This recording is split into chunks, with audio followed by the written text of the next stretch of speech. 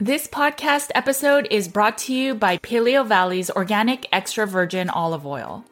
Now, we all know that many olive oils are cut with seed oils or that they are rancid, and so it's not always easiest to find a quality and properly sourced olive oil. Yes, in case you didn't know, many store-bought olive oils are diluted or blended, compromising both taste and quality, and may even cause rancidity. I'm really glad that Paleo Valley's extra virgin olive oil remains pure and unadulterated, sourced from a single organic valley in Greece.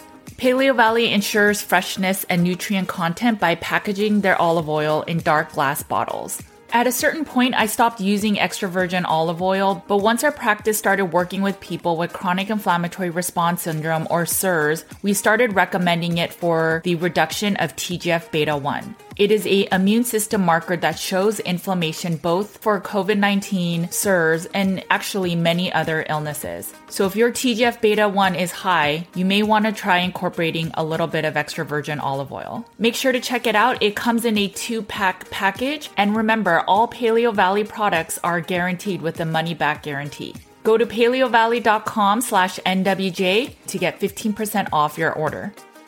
Thanks for supporting companies that support this podcast. Hey guys, it's Judy from Nutrition with Judy.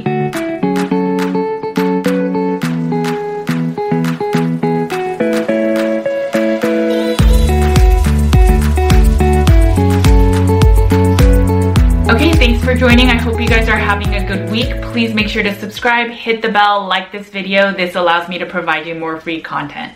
Okay, so this week I am very excited. I have 3 carnivore men with me. I hope that this video provides you a lot of resources and it gives you a little bit of anecdotal evidence and even the scientific evidence of why carnivore may be the most optimal diet. All right, let's get right into it. Hey guys, it's Judy from Nutrition with Judy, and today I'm very excited. I have 3 carnivore men with me, and we are going to talk about all your favorite Q&As about the carnivore diet. So Travis, Brett, Chris, thanks for joining me today. But if we can just kind of go around and introduce yourselves and what got you into the carnivore diet. Hi, I'm Brett. I've been carnivore now for almost 22 months. And I started eating this way because I was rightfully told I could lose 40 plus years of mental illness symptoms. And I successfully achieved that by following the directions. And I've been blessed in every way possible. And it's an honor to be here. Thank you. Chris, do you want to go? Sure. My name is Chris Spath. I've been a carnivore for just over 2 years last week.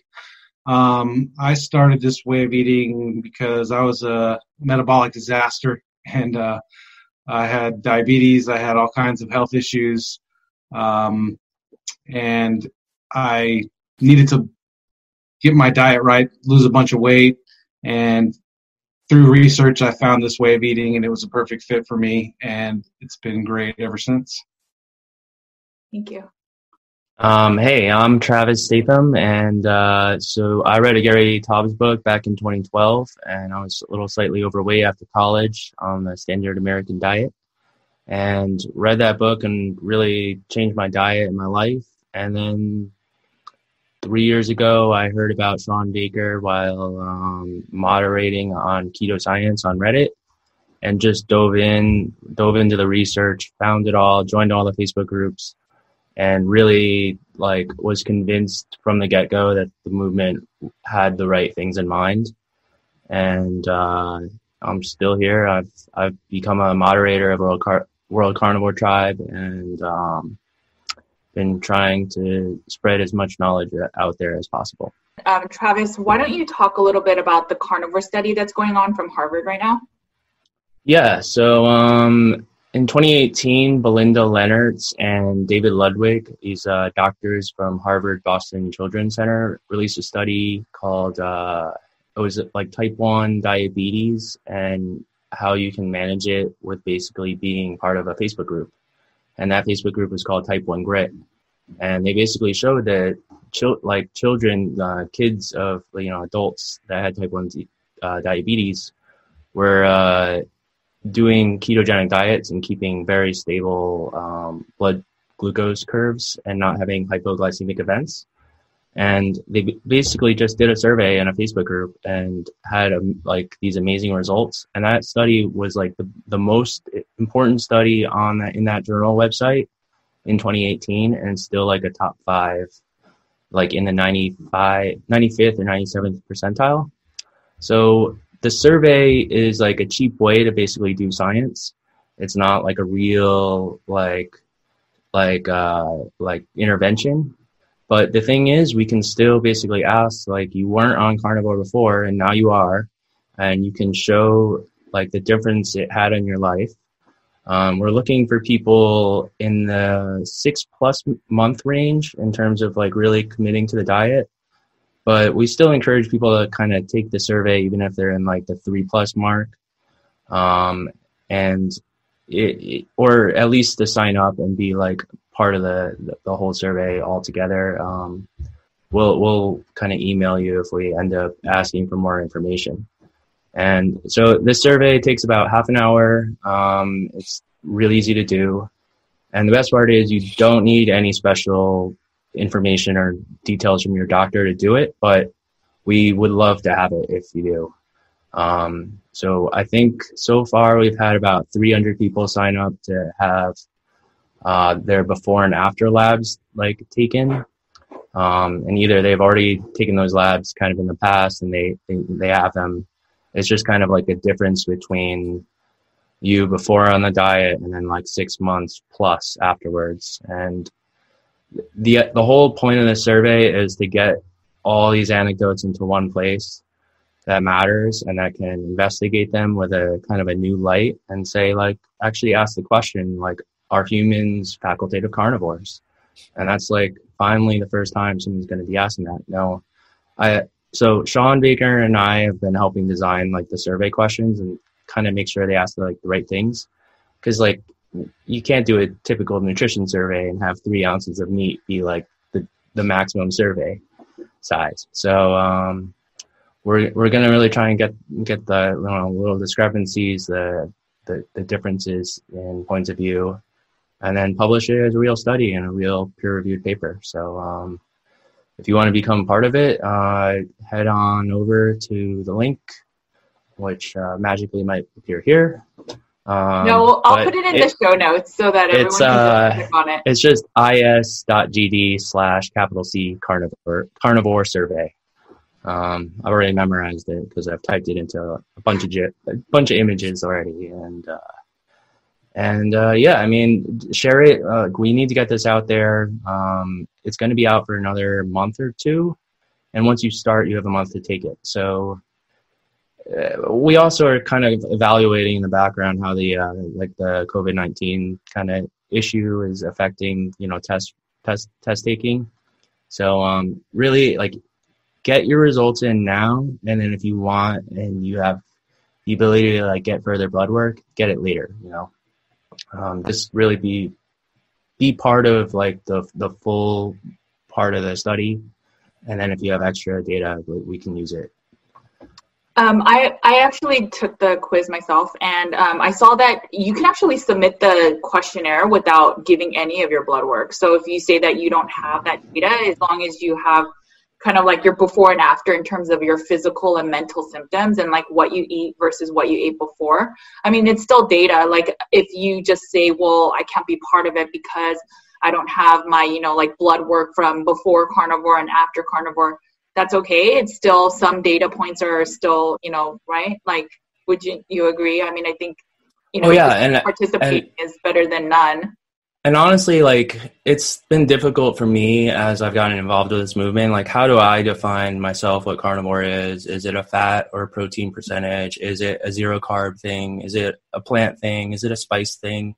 And I think everyone has these little issues that we don't really know how best to define it.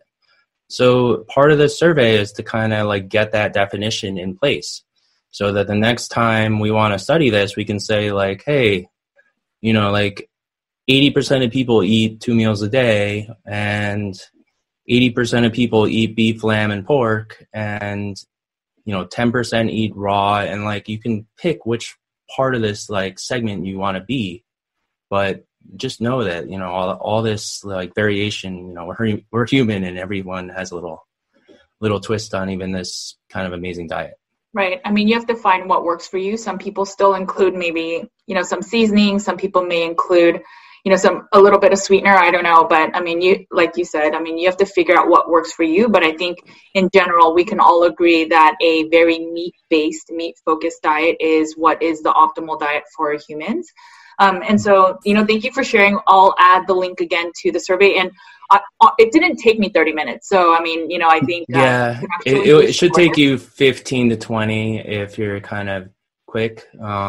Also, if you already have like a big meat healing story or something, you want to kind of like obfuscate it a little bit, you can basically just paste it in there. Yeah. And we have like a big paragraph thing. And we also have a place for feedback. So if you have problems with any of the questions or you felt like they didn't get asked the right way, like we've had some questions about condiments and like whether they mean like salt and pepper. Mm-hmm. And I actually did on my first draft like have all these extra questions, like because I knew condiments might be sweet and they might be savory, they might be hard to define, and I didn't want to get that kind of detail lost in the woodwork.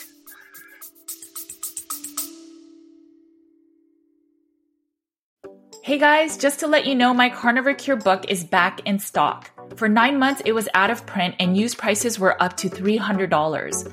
Make sure to get your copy today that has over 200 colored tables and graphics and over 400 pages of meaty goodness. We have a limited supply, so get your copy today on Amazon.com.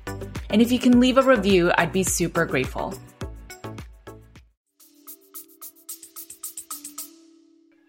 Okay, well, thank you again. I think we've given guidance. So hopefully, a lot of you will just be part of the survey so that we can get studies out so that when people are like, no, meat-based is not evidence-based. Well, if we get this into peer review, then we can say, actually, there's a study done that, talks about all these carnivorous people eating this way and how much it's benefited their health. Okay, so moving on, I've done this kind of panel with the carnivore women, and so people have asked for a carnivore men version. And so I just wanted to ask you guys some common questions that I get. And so we can start off with kind of what do you guys eat in a day, and has this changed since from the, very onset of being carnivore into carnivore today? So Brett, if you want to start. Sure. I eat very different today than when I started. When I began, I was eating a lot of steak and eggs and bacon. I decided early on that I would always have 2 meats instead of 1 because in my research before I started this way of eating, I observed that a lot of people complained about getting bored. And I thought about that. I wanted to succeed at this. And I thought, well, I could intellectually understand that. So I thought about it and came to the conclusion bacon was never my favorite meat, but I could never recall a time that I didn't have bacon and enjoy the meal. So I made it a purposeful point at the very beginning to always include bacon, but I ate a variety of meats in the beginning. Like I said, eggs and steak and bacon, and then fish and bacon, pork and bacon, in various combinations. But then in December of 2018, I discovered that very lean ground beef is extremely satisfying for me to eat with my bacon. And since December of 2018, with maybe 2 or 3 on the road type of exclusions, that's all I've eaten. Every meal is ground beef, lean ground beef and bacon. And I love every bite of every meal every day. And when you say lean, what do you know what the percentages are? I do. 90-10 and 93-7 are my preferred ones. I can eat 85-15. I was out of town for a month here recently, and 85-15 was available. So that's what I ate, and I did just fine. When I eat 80-20, the taste is very unsatisfying. It's not filling. It's not a comfortable experience for me eating 80-20 anymore. What exactly is the uncomfortableness? Is it just, I know you said that the taste isn't as satisfying, but is it? The taste isn't, there's no there. It's hard to put into words why the 90-10 and the 93 is more satisfying. I feel like I'm complete when I eat that. When I eat the 80-20, it doesn't taste as good, and I feel like I'm missing out on something. Okay. That's as best I can explain it. Sure. What about you, Chris? When I started, so steak has always been my favorite food, even when I used to eat terrible before, but it was, potatoes and bread and ice cream afterwards, the whole story, right? So when I knew I could eat steak all the time, that was always my anchor to every meal. And when I started, I would eat usually somewhere around 2 pounds of steak, and I would have bacon, cheese, different things like that on the side of it. Sometimes mix it up with shrimp, or if I only had, a pound of steak, I might have a couple of burger patties or something like that with it. And it's pretty much stayed that way the whole time. Over time, I gradually started cutting back a little bit on the bacon and the cheese and trying to eliminate that, because I felt like it was more hyper palatable. So I would eat more of it unnecessarily, and my progress would stop and things like that. So now today, it's pretty much, I need 2 pounds of beef. My favorite cut is a New York strip or picanha, if I can get that. And I just make 2 pounds of it. Or if I'm on a budget, I'll make a pound of it and then a pound of ground beef, and I'll go with that. Do you focus on any of the macros either? Like, do you feel better doing higher protein, lower fat? I only focus on it in that when I started, I ate ribeyes every day.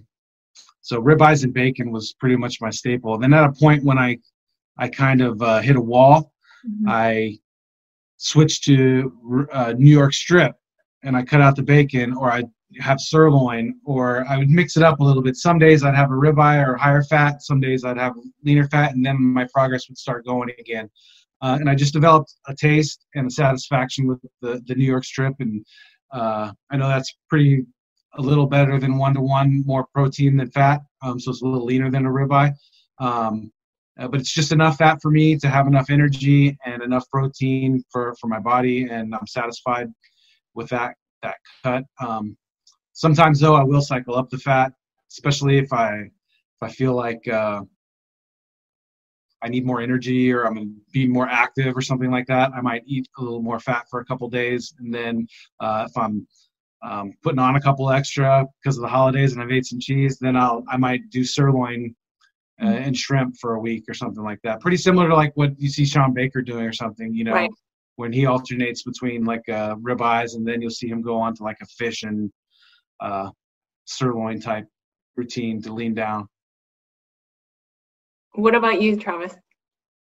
Yeah, so I have I was doing keto since 2012 on and off. So I've kind of been like struggling how to get the high fat meats in for like years, basically my whole like post college adult life. And so I've been doing tons of cooking, ground beef, steaks, salmon, pork chops. I really like lamb now. It's like my favorite meat. So lamb shoulders and like the cheaper lamb loins when you can get them. And I kind of want to like lock down a better source of that. And I kind of like, I'm always changing my, I don't know, like my access to meat and trying to find like better options. So it just makes it interesting, like finding different butchers. But I mean, I do have like a pretty confident, a pretty like locked in habit these days. And I think we all do carnivore with our significant others, right? And I think that helps a lot too, like simplifying it. Well, I don't know about you, Judy. I was going to say not me, but okay. Yeah, no, I absolutely agree. I think all of your wives do carnivore, right? So, or your girlfriend. But do you focus on any, you were saying that you do keto since 2012. So like when I went carnivore in like 2017, yeah, I would just like, I was already making like onions and like light salads and stuff, but I basically just like dropped those out and, just like, so, and then I kind of would like find higher fat meats. So I don't like really buying like pure fat, but I do try and find like the highest fat meats possible and consume about 1.5 to 2 pounds of that a day. And I agree too with you guys, like if you work out more, you spend more energy. then you should need more fat. And I think that's like kind of a lesson I learned even back when I read The Fat of the Land. Mm-hmm. And when you are, like pushing a sleigh over the snow, you're going to need 2 pounds of pemmican. But if you're hanging out in an igloo all day, you need less than a pound, And that's why I like really love like the history of this whole diet, because I think a lot of the things we argue about today has kind of been already kind of decided. It's really interesting talking to you men instead of the women, because I think for women with our, more, I guess, elaborate hormones, if a lot of women, and not all, but many women, when they go too lean of meat, so I don't see many women like Brett consuming like the 93-7 or the 90-10, because I've noticed that women just feel really fatigued and they're low energy. They may have the low moods. And so it's interesting talking to you with, that's not as much of an issue. And so it's just whatever makes you feel better, that's what you'll eat. And I mean, women should do that too. But one of the biggest tools that women can use is upping the fat, and that'll help the hormonal health. So it's very interesting that it's, I guess, not as big of a deal for you men, which makes it very lucky for you guys. So in general, do you guys add any sort of plants in your diet? Do you, occasionally have like a dark piece of chocolate, some fruit, avocado? Brett, do you want to go? And then why not maybe? I have not consumed any plant matter since July 16, 2018, and I have absolutely zero desire to reintroduce, to try, to test. I have no curiosity about it whatsoever, because I eat this way for sanity. Yes. And there's no flavor, there's no texture on planet Earth worth me risking my sanity for. So I have no interest whatsoever in ever reintroducing plants into my diet. So do you ever crave it though? Like, a lot of times we have turned to sugar and carbs our whole lives because of coping mechanisms or stress, or, we celebrate with sugar and then we cry with sugar, right? So in those moments, do you ever crave it? And if you ever have, like, what do you use? Since the 10th or 11th day of carnivore, I've not had any cravings. I eat to complete satiety every time I eat. I don't snack. I don't miss anything I used to eat. In fact, just going to the grocery store now, I've noticed to get to the meat counter, sometimes you got to walk through the aisle of death, the cereal aisle. And just smelling that stuff makes me very uncomfortable. It's extremely unpleasant. And I view all that stuff the same way as I would a bottle of bleach. I just have no interest in poisoning myself in any way, shape, or form. And there's no reason to do so that I can see.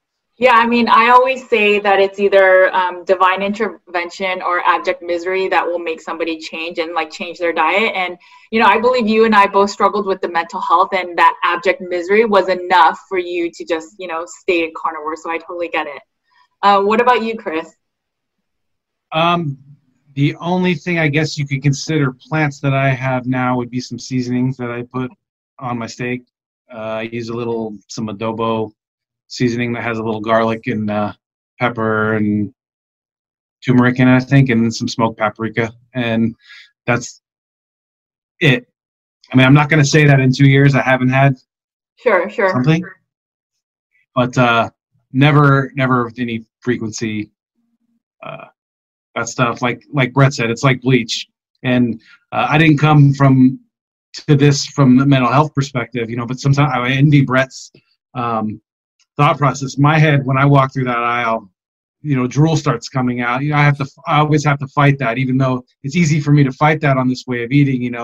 There's no physical cravings, but I do still have to tell this side of my brain, nope, and keep walking. I get it too. Travis? Wait. Plants. It's any plant in your diet. So yes. So I eat a decent amount of spices on most of the meat I cook. I always do salt and pepper, and then I do like garlic or paprika, Lately, I've been using fresh garlic, which is like a step up. I don't almost ever do that, but it's been tasty. I have to admit, and I've been using rosemary, which like adds a lot of flavor into meat. And then I do have like dark chocolate every once in a while. And because I've kind of been in this for a long time, like I know exactly what happens when I cheat. So I can gain 20 pounds if I cheat, and I feel awful for like 3 or 4 days. And then like I know I can basically jump right back into carnivore and get back down to my low weight in 2 to 3 weeks of like fasting and carnivore and just being really strict and like kind of doing some working out. And I've done this like many times over my like the last 8 years because like you go home for a weekend on a Friday and then like you have dinner with your family and then you're there all weekend. And the problem I think with keto is like if you do pop that like cork, you realize like you're out of the ketosis range after like 20 grams and like you can't get back to it after a couple of days. So it is kind of like something to be wary of, especially I think it's a really good point about carnivore is that if you stay topped up, like Brett was saying, and you're really satisfied all the time, you're never going to want that extra junk food. So like if in that example, you go home, but you had like a big steak at 4 p.m. and you go home and like you can like nibble on some meat, but you're like not at all hungry for like the extra stuff. So you really got to like plan ahead and realize like, all right, I really want to stick to this diet. I got to be like cover all my bases before I enter the environment that's going to cause me to cheat. What about fasting? Do any of you guys fast? Have you ever fasted in this whole process of going carnivore? And then Brett, if you want to start. I fasted for 12 hours and learned a very poignant lesson. It was for a blood test. Okay. And I also learned previously to that blood test that meat is not just my food, it's my medicine. I had a job selling cell phones in a big box store, and I was really enjoying it because I wasn't crazy. I was back at work. I was making pretty good money, but I couldn't eat when I was hungry. And after 2 weeks of this job, and the only thing that was different, I was still eating the same kind of food, the same amounts, etc. I just couldn't eat when I was hungry during the day at work. And 2 weeks into it, my wife and I get into a disagreement. And I just remember thinking at one point, we're really putting a lot of energy into this, but I'm making some good points. Let's see where this goes. And finally, she throws up her hands and says, "You sound just like you used to. You're not making any sense whatsoever." And for me, part of my diagnosis was major depression with psychotic features. I become unable to accurately perceive my environment. What people say is not what I hear, etc. And that had come back. And that was the only thing that had changed was I couldn't eat when I was hungry. And so I had to give that job up because there's no amount of money worth risking my sanity for. And with the 12-hour fast for the blood test, even though we had bacon in a bag, for me to start literally shoving in my mouth on the way to the car after they'd drawn the blood. And I still was like a day and a half I started having, inappropriate thoughts about having conversations I shouldn't have, sort of stuff that I just know and recognize as part of my old crazy coming back. So I cannot fast. For me, fasting equals disaster. Something meat does, crosses a bridge, completes a relay, whatever. Maybe it has to do with being in ketosis. I don't know. I don't care at this point. I just won't risk it ever again. How early, those two experiences, how early on was it as part of your carnivore journey? The thing with the cell phones in the big box store, I was, July to April, however many months that is. Because okay. I was working there. I was actually working there on Good Friday a year ago. Okay. And so it was around that time, and I started in July of 2018. So that's when that happened. And then I did the blood work in November of 2019 is when I had that experience. So I'd already been carnivore well over a year by the second experience. And there won't be a third one.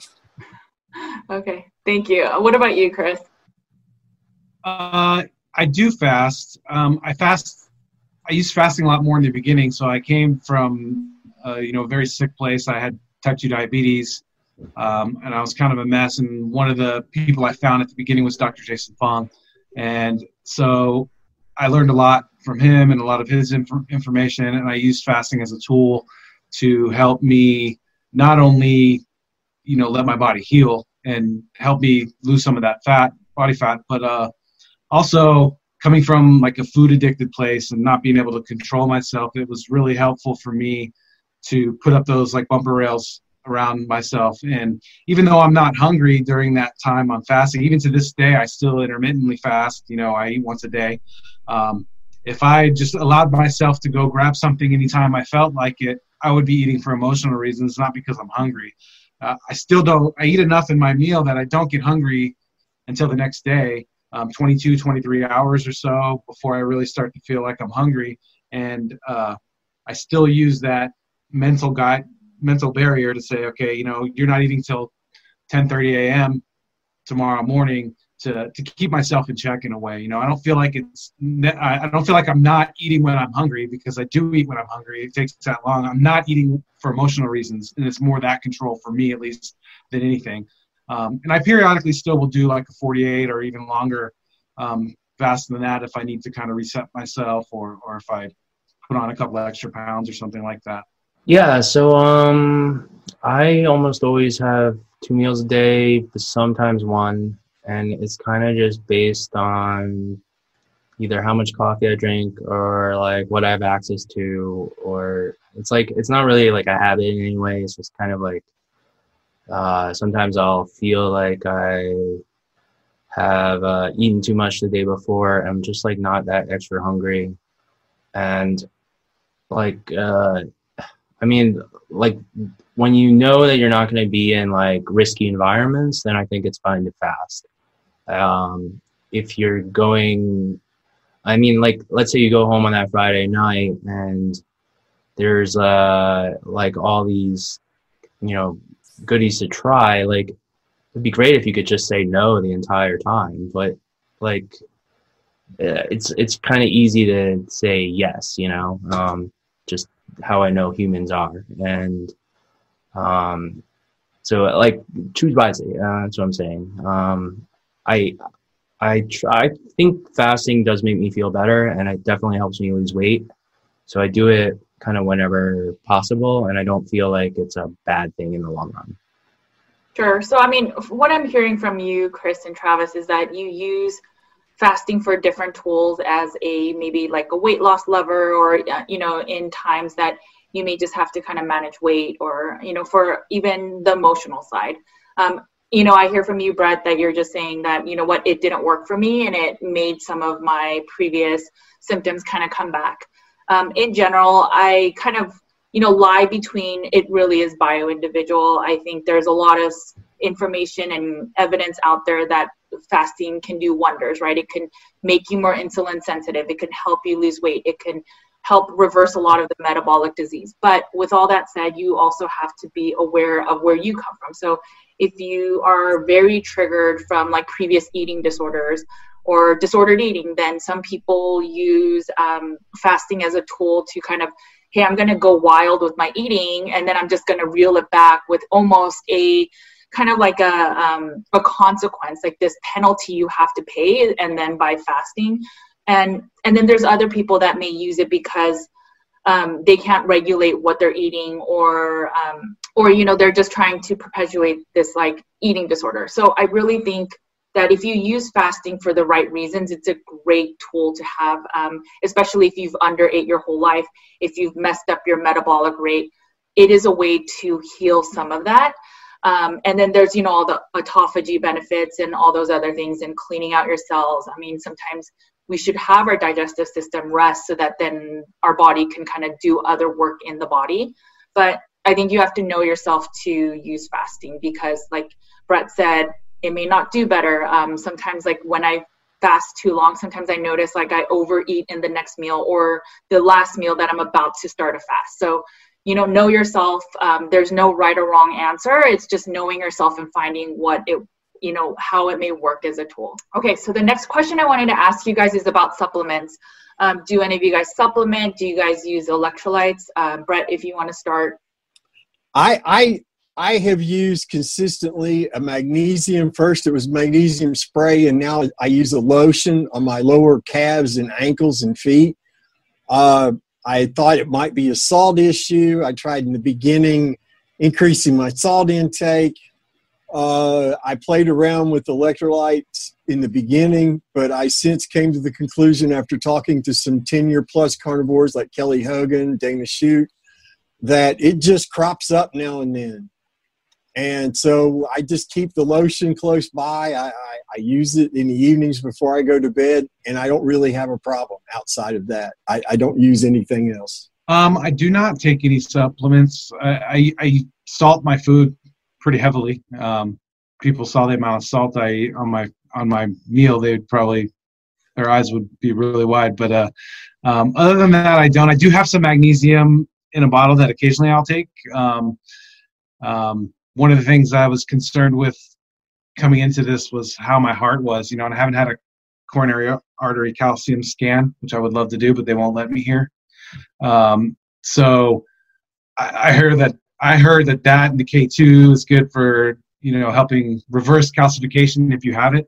And I don't know that I do or not. So I took that for a while, and occasionally we'll take that. It helps me sleep at night sometimes.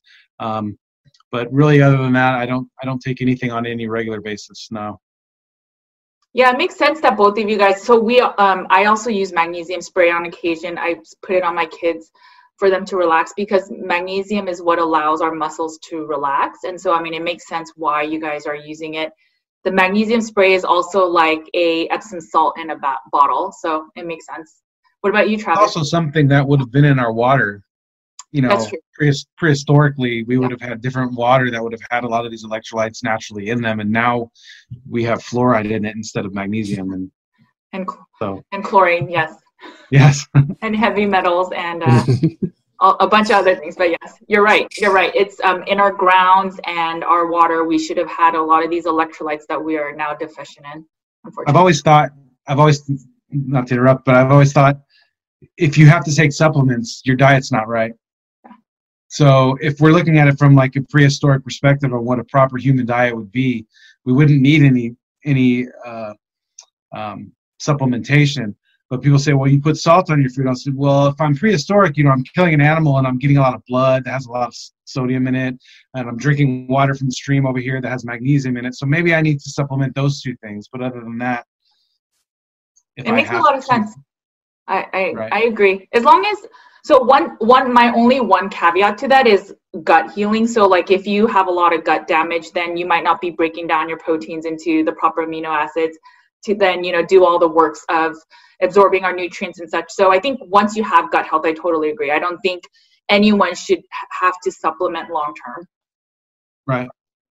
Obviously, so repairing something that's broken, that's an appropriate situation.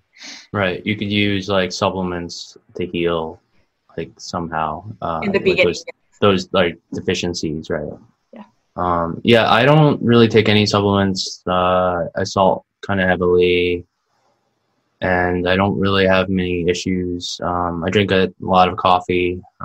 Just started getting this Bones coffee recently, and it's really tasty. But it's kind of like amazing how fruity they can make this coffee taste now. It's like you can experience all like the plant wonders basically through one bean. Like the different like strawberry shortcake and stuff, Oh, man. Does it have natural flavors as the ingredients? I think they're just normal beans, but the way they roast them, like I was joking that like because we're carnivores now, like we have like this like high end like dark chocolate taste, we have all this high end meat taste, and we have like high end whiskey, and like even our salt is like we we're always trying to like maximize everything because there's only so many things you can do in this diet. I don't know if you guys notice it, but my sense of smell is on another level. So when you're pregnant, you smell everything and the thought is that, as you're carrying your baby, you want to make sure that you eat foods that are not rotten so you don't get sick and then get your fetus sick. But I feel that my scent is always that strong now.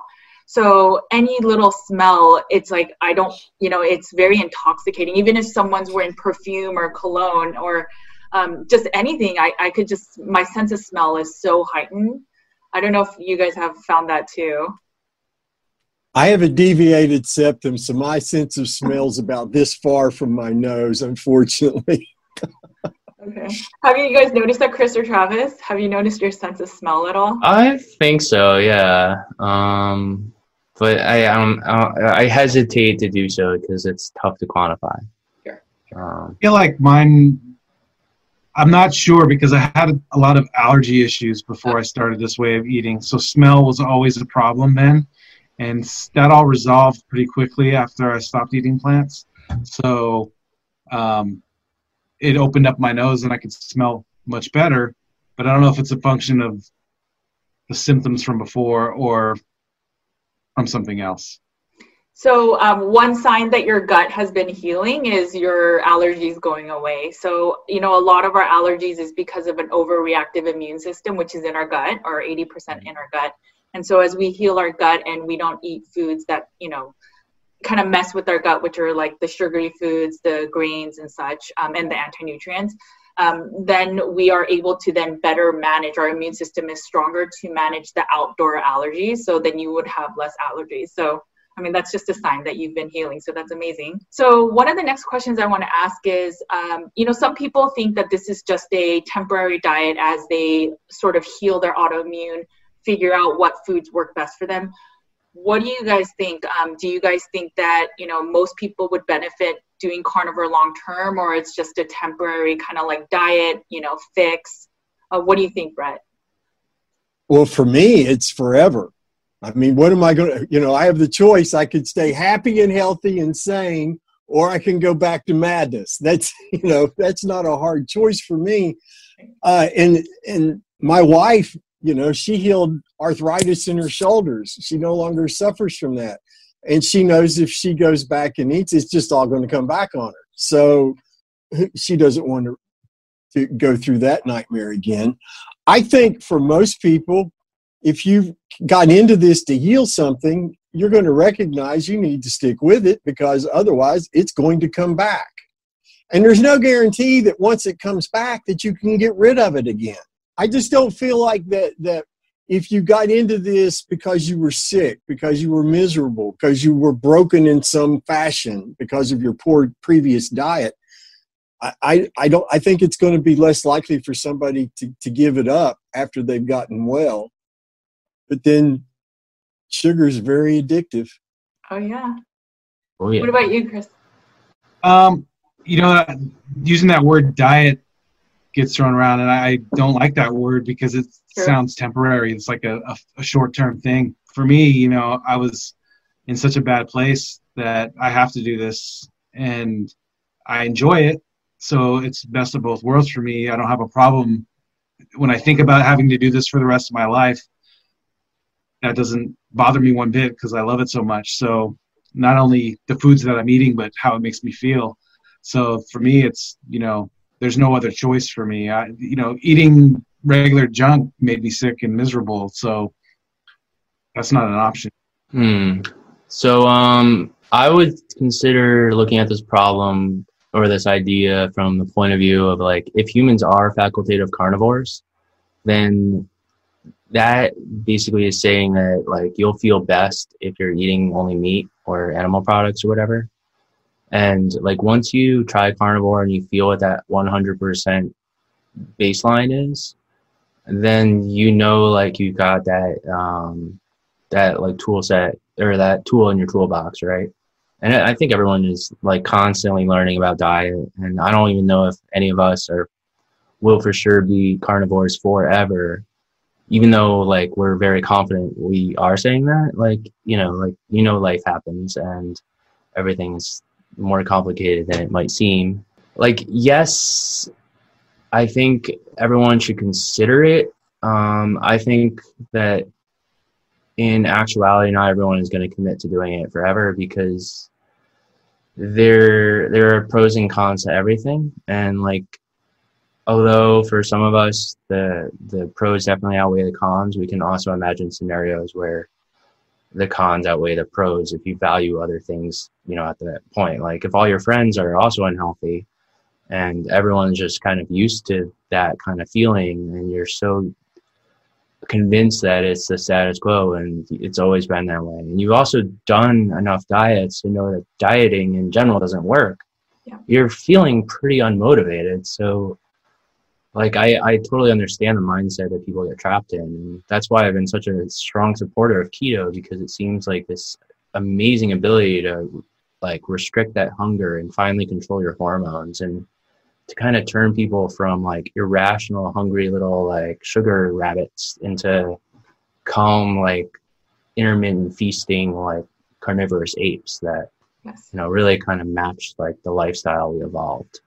I was just going to, something Travis was saying just made me have this picture in my mind, is like, we're like these facultative carnivores. And if you go back 20,000 years ago or whatever, we come across a berry bush in the fall, and now that berry bush is there year round, right next to our campsite, and everything in our instinct and our genes is telling us to eat every berry because it's going to snow soon. And we're around that all the time. And that's very hard to resist all the way down in your being, Mm-hmm. Now it's, donuts and whatever everywhere, so it's something that when you do this and you get that baseline, like Travis was saying, like, and how it makes you feel, and it's the ultimate tool, that if you do stray or you do have this here and there, you have berries in the fall, or whatever that is for you, then you know where to go back to get right. And I think that would be a minimum for everyone to do. I would hope that someday we'll be in that place, but it's going to be hard. It's simple, but not easy.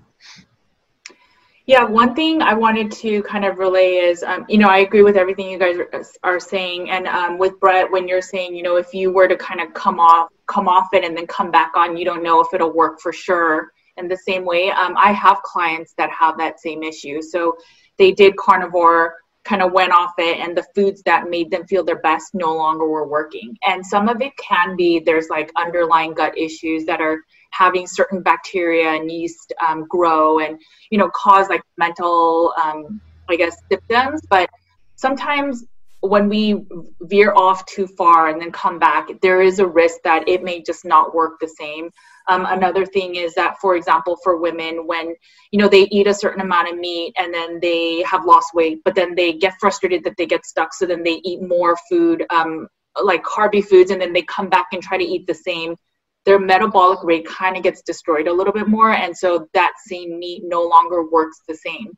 So I do also think that when you eat like high fat, low carb, and then you keep going back to like high carb and low-ish fat, that kind of constant imbalance in your homeostasis will also affect your like metabolic health and all that. And that's a risk factor. So when I see a lot of people eating ketogenic for 5 days and then 2 days off, I think, yes, maybe for some people that are working out enough, maybe they're burning enough of the sugars, but there's also a risk of your, like if you eat too many carbs and high fat, you can risk heart disease, right? But so if there's some days you aren't eating that way and then some days you are, I think there's a risk of metabolic disease that you can actually get from kind of going each way. It's just like figure which way you want to go and for the long term, because that'll probably be more beneficial for your health. In general, one question that I often get is, it's hard for people to stick to this long term. So what are some of the things that really make you guys successful? I know one of the things that has come up already is that, eat to satiety, eat enough meat. But, are there any other kind of tips and tricks that you guys have seen along your journey talking to other carnivores? Brett, if you want to start, like just tips in general to help you stay carnivore. I haven't seen any tips necessarily. It just seems to me like when people set their ego off to the side, they seem to do better at this. There's not the I want itis. I want to do carnivore, and I want to feel this way, and I want to do carnivore this way. Instead of just, I learned how to do this from the folks at Zeroing In on Health. I followed their directions. I never questioned them because they've been doing it for years. What did I know? I was a guitar player. I was a psycho guitar player trying to not be psycho anymore. And so I threw my ego in the trash. This is all I got to do to not be crazy anymore? Oh my gosh, that's simple. Depression is hard. Anxiety is hard. This is easy. I mean, this is so simple. And I think the biggest problem that people have is getting their mindset changed.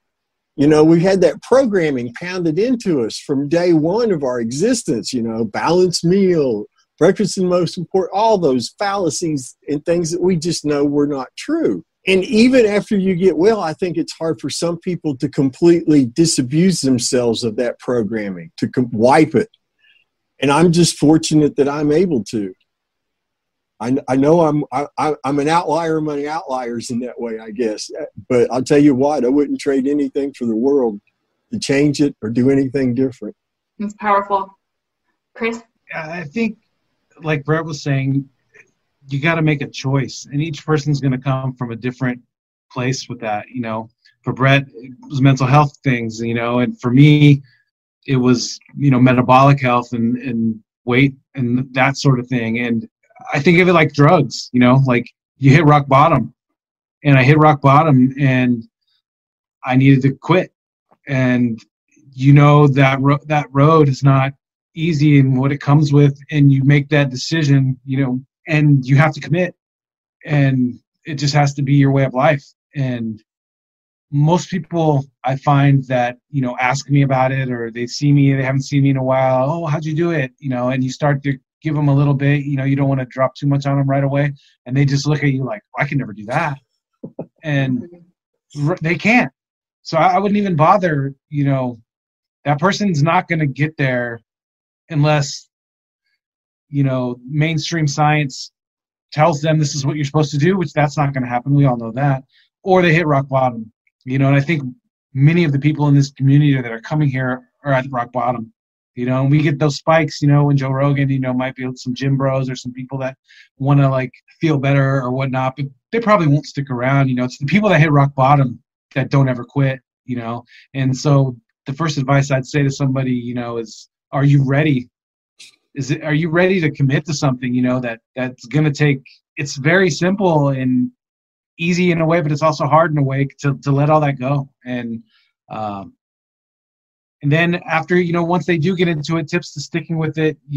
People talk about it being boring and one note and all this, you know, find what you like, find different methods of cooking, different ways of seasoning, different cuts of meat, different animals, different things, you know, find all these things, you know, and every day is a new adventure on how to make it, how to prepare it, hone your cooking skills and have fun with it, you know, come to the community, you know, meet people like this, like you, watch your videos and you know, listen to podcasts and dive into that world and make it something more than just like the mouth adventure of eating, you know? Yeah.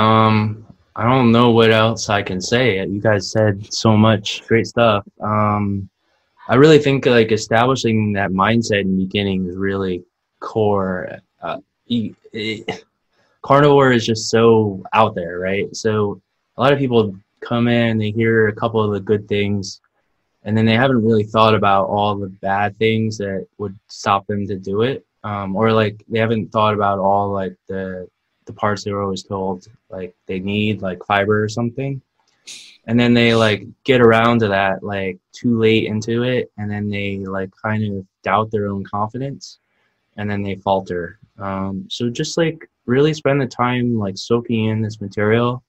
I think all of us have done a really good job like making that material available, and I think it's different than what the consensus is. And in order to understand that, you're gonna have to spend time like understanding our point of view, and not just listening to the anecdotes, but trying to understand a little bit of the science and why, like, we're more than just, confident that experience alone is what matters. I mean, we've studied a lot of pieces of this part, this whole puzzle. And like, finally, I think the carnivore movement is able to piece together all the things we knew all along. Like, we weren't able to really understand, like, explain like why some humans have such, strong acidic stomach acid compared to like other mammals. Like, if you enter in that facultative carnivory hypothesis, it makes a lot of things make sense. So I think you are basically now able to test out that hypothesis with your own body and see if it's true yourself. I'm leaning that that's like what humans kind of are, but I'm not sure I can prove it like objectively, but that might be like my life's work, more or less, because I've been like Googling that for like the last 2 years. And I just try and make carnivore fun by like continually learning, continually growing, and then sharing. I love finding content and then regurgitating it by adding a little more information and making it a little easier to share and getting out the core concept. I think the core concept of carnivore is keep it simple, plan ahead, and just be confident in this diet that you've chosen. I always tell my clients and people that follow my work that we really need to figure out our why. And as we sit down before this diet, there should be some prep work or lifestyle change. We should think about, what are all the ailments we have now and that why we want to change. And then what can this new lifestyle bring to us? Visualize how your life would be without all these sugar addictions and food addictions. We need therapy. Yes. That's what it is. We need to spend 20 to 30 minutes on every like beginning introduction of health, and to think about like, how would it help my life if I changed my habits and changed my nutrition and lost 100 pounds and stopped that, diabetic neuropathy in my feet that like hurts every day. I mean, people just don't even consider the possibilities. And like, that's why I think I've put so much work in the carnivore, is because it makes me think miracles are possible. Mm-hmm. Like, I didn't really think it was possible before, but now I have like a fairly easy step-by-step process I can stick anyone on, and miracles occur. And it's just like an amazing thing. Yes, I think, going back to how a lot of us use like sugar and carbs as maybe a scapegoat or an emotional tool, that's where I think this whole therapy, we're figuring out, I mean, even if you're a carnivore for years and years, I mean, I can attest to it to myself. If I don't fix my habits with food, my relationship with food, it'll come back in some way. Maybe never as extreme as, eating carbs and sugar, but you have to heal that relationship with food. And I think carnivore is a great way to do it, because you will have the most nutrient dense foods in your body. And then you can work on healing, like, oh, I didn't realize I turned to food for this reason. Well, now I need to figure out a coping mechanism for those times. When I'm really angry, and I've said this a few times lately, but, I'll run down the street. If I feel high anxiety for certain cravings, instead of white knuckling it, maybe we need to release that energy in us. And then to Travis's point, I think if we are not really informed about this diet and we're just like on a whim, okay, I'm going to start carnivore on Monday, it's not going to work, because time in and time again, I see that if you are not really invested, you don't believe in the science, it is so easy to get knocked down by this lifestyle. People are going to ask about, well, where are you getting your vitamin C? What about fiber? You need all the butyrate, you need all these things. And then once you start doubting it yourself, it is so easy to fall off this lifestyle. You need to, like everyone's saying, you need to build community around it that will applaud what you're doing. When you're struggling, instead of, yeah, it's the diet, get off this meat diet, it's not going to work. Instead, reach out to communities, reach out to Zeroing In on Health or World Carnivore Tribe on Facebook and ask, hey guys, I'm going through this. Is this normal? What's going on? And you'll have people that are on the same page with you to tell you, maybe it's this, maybe it's that. But, definitely do your research, listen to podcasts. There's so many inspiring stories and even the science behind it as to, even organic plants not being the most ideal. I talk about this in my upcoming book that plants have toxins, but actually so do organic plants. So much so that there are some organic toxins that now they're making in the labs because it works that bad. Yes, it works that well to, destroy the non-plants. Biochemistry is amazing. Yes, just because it's organic doesn't mean it's all safe, right? So more to come. And then we'll talk about glyphosate and all these things. But, again, do your research, and there's enough scientific evidence out there, nutritional information about why meat is the most nutrient dense and bioavailable food. As we're closing, where can people find you guys, and where can we find more information? I know, Travis, maybe if you want to start, you can talk a little bit about Reddit, maybe World Carnivore Tribe. I think that's the biggest community of carnivores. Yeah, right. So there's many options if you want to get involved in social media. Most people are on Facebook. There's a bunch of great Facebook groups out there. Brett has already mentioned Zeroing In on Health, which is one I joined originally. And then Principia Carnivora is also great with some other long-term carnivores. And then World Carnivore Tribe is the one that Sean started about 2.5 years ago. And that is almost at 50,000 members. So it kind of works better as like a high growth kind of group. Whereas I really do respect the Zeroing In on Health group as these are the veterans, these guys know best. And there's really no wishy-washy tone in that group. So those are the main Facebook groups. But there's many more, and they all are split up in different ways. And find the kinds of mods and kinds of groups you like. And then in terms of Reddit works really well if you want to have an anonymous account where you can kind of share some of the extra secrets. I kind of use it as a public account, so I link it to my Twitter, and I don't mind being associated with it.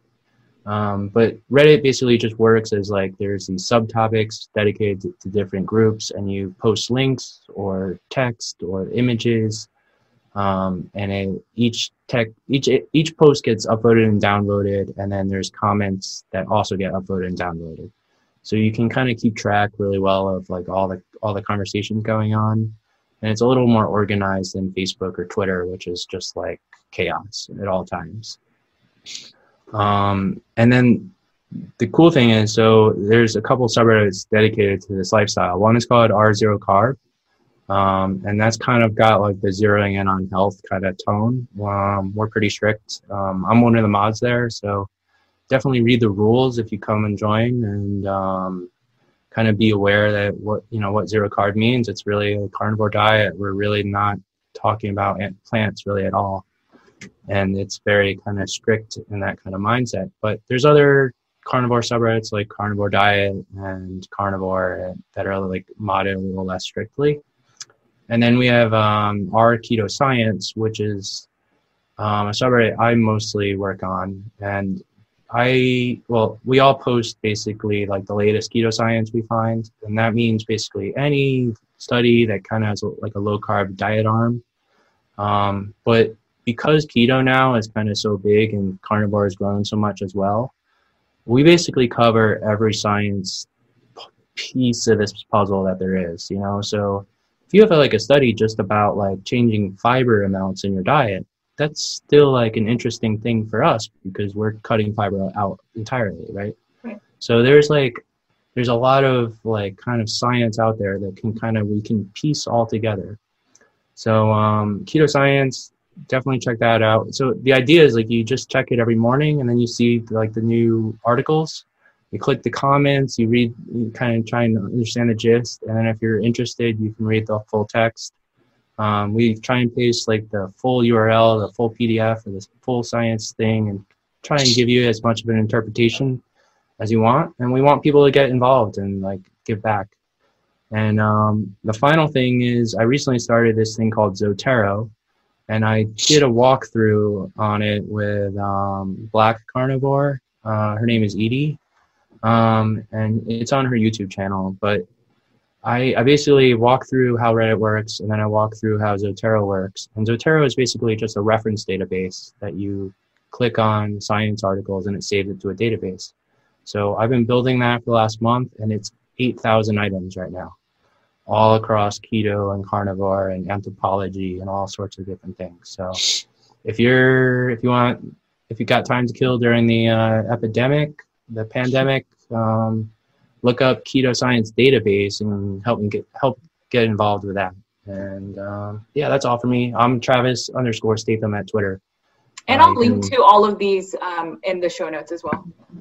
Sure. You can find me on Instagram at thankful.carnivore. I spend a lot of time there. I also have a YouTube channel called Thankful Carnivore. And you can find me on Facebook at Thankful Carnivore. And on Twitter, I'm Stickman Bleedin. That's StickmanBleedin. And you have any questions, just want to come by and say hi. I love to talk to people. I love to help newbies very much. I want to see anybody who's got a desire to take control of their own health. I want to help them be successful at that. Come see me. Chris J. Spath on Instagram. I'm on Facebook and everything, but that's Chris. My Instagram's pretty much where if you want to reach out or check out any of my stuff, that would be the place to go.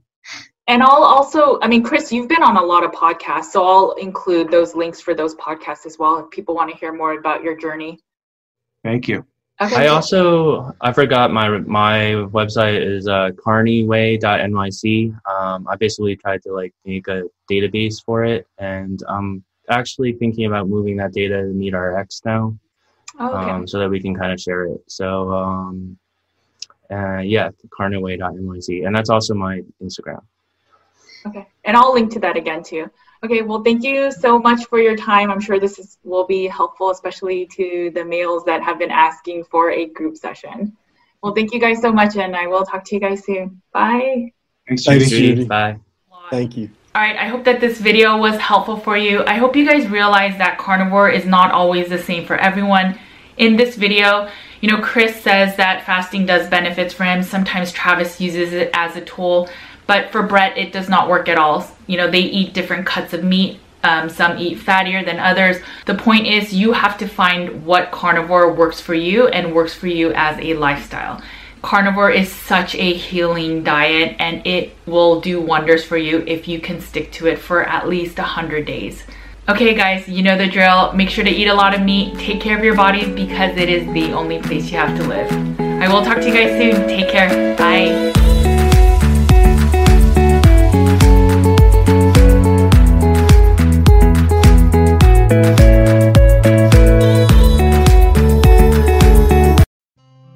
Thanks for listening to the Nutrition with Judy podcast. If you liked what you heard today, please make sure to leave a 5-star review on your favorite podcast app so more listeners like you can find the show. If you want more practitioner care and support, head over to nutritionwithjudy.com/groups so you can get more real talk about carnivore, the environment, and root cause healing. You can also find my content on Nutrition with Judy's YouTube, Instagram, Facebook, and Twitter. Make sure to sign up for my weekly newsletter and learn more about in-depth articles with infographics at nutritionwithjudy.com/articles. You can find my 2 books, Carnivore Cure and The Complete Carnivore Diet for Beginners, on carnivorecure.com and amazon.com. At the heart of Nutrition with Judy's practice, our mission lies with a deep, unwavering passion for service and community. We will continue to empower you to have the knowledge and tools to live a life nearly symptom-free, because we firmly believe in healing and wellness for all.